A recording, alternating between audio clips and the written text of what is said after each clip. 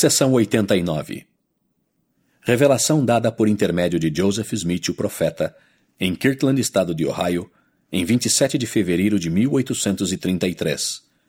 História da Igreja, volume 1, páginas 327 a 329.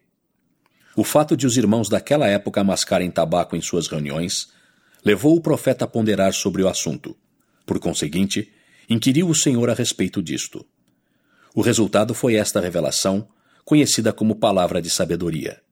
O profeta originalmente escreveu os 3 primeiros versículos como introdução e descrição inspiradas.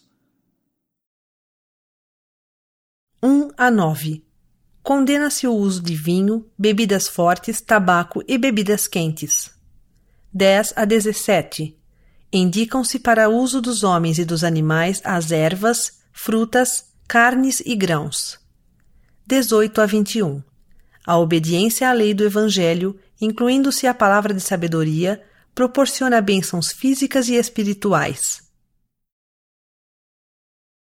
Uma palavra de sabedoria para o benefício do Conselho de Sumos Sacerdotes reunidos em Kirtland e da Igreja e também dos Santos de Sião, para ser enviada como saudação, não como mandamento ou coerção, mas como revelação e palavra de sabedoria, manifestando a ordem e a vontade de Deus quanto à salvação física de todos os santos nos últimos dias. Dada como princípio com promessa, adaptada à capacidade dos fracos e do mais fraco de todos os santos, que são ou podem ser chamados santos. Eis que, em verdade, assim vos diz o Senhor: devido a maldades e desígnios que existem e virão a existir no coração de homens conspiradores nos últimos dias, eu vos adverti e previno-vos, dando-vos esta palavra de sabedoria por revelação. Eis que não é bom nem aceitável aos olhos de vosso Pai que alguém entre vós tome vinho ou bebida forte, exceto quando vos reunis para oferecer vossos sacramentos perante ele. E eis que deve ser vinho, sim, vinho puro de uva da videira, de vossa própria fabricação. E também bebidas fortes não são para o ventre, mas para lavar vosso corpo. E também tabaco não é para o corpo nem para o ventre, e não é bom para o homem, mas é uma erva para machucaduras e todo gado doente, a qual se deve usar com discernimento e habilidade. E também bebidas quentes não são para o corpo nem para o ventre. E também, em verdade vos digo, todas as ervas salutares indicou Deus para a constituição, natureza e uso do homem. Toda a erva em sua estação, e toda a fruta em sua estação. Todas essas para serem usadas com prudência e ação de graças. Sim, também a carne de animais e a das aves do ar, eu, o Senhor, indiquei para uso do homem, com gratidão. Contudo, devem ser usadas moderadamente.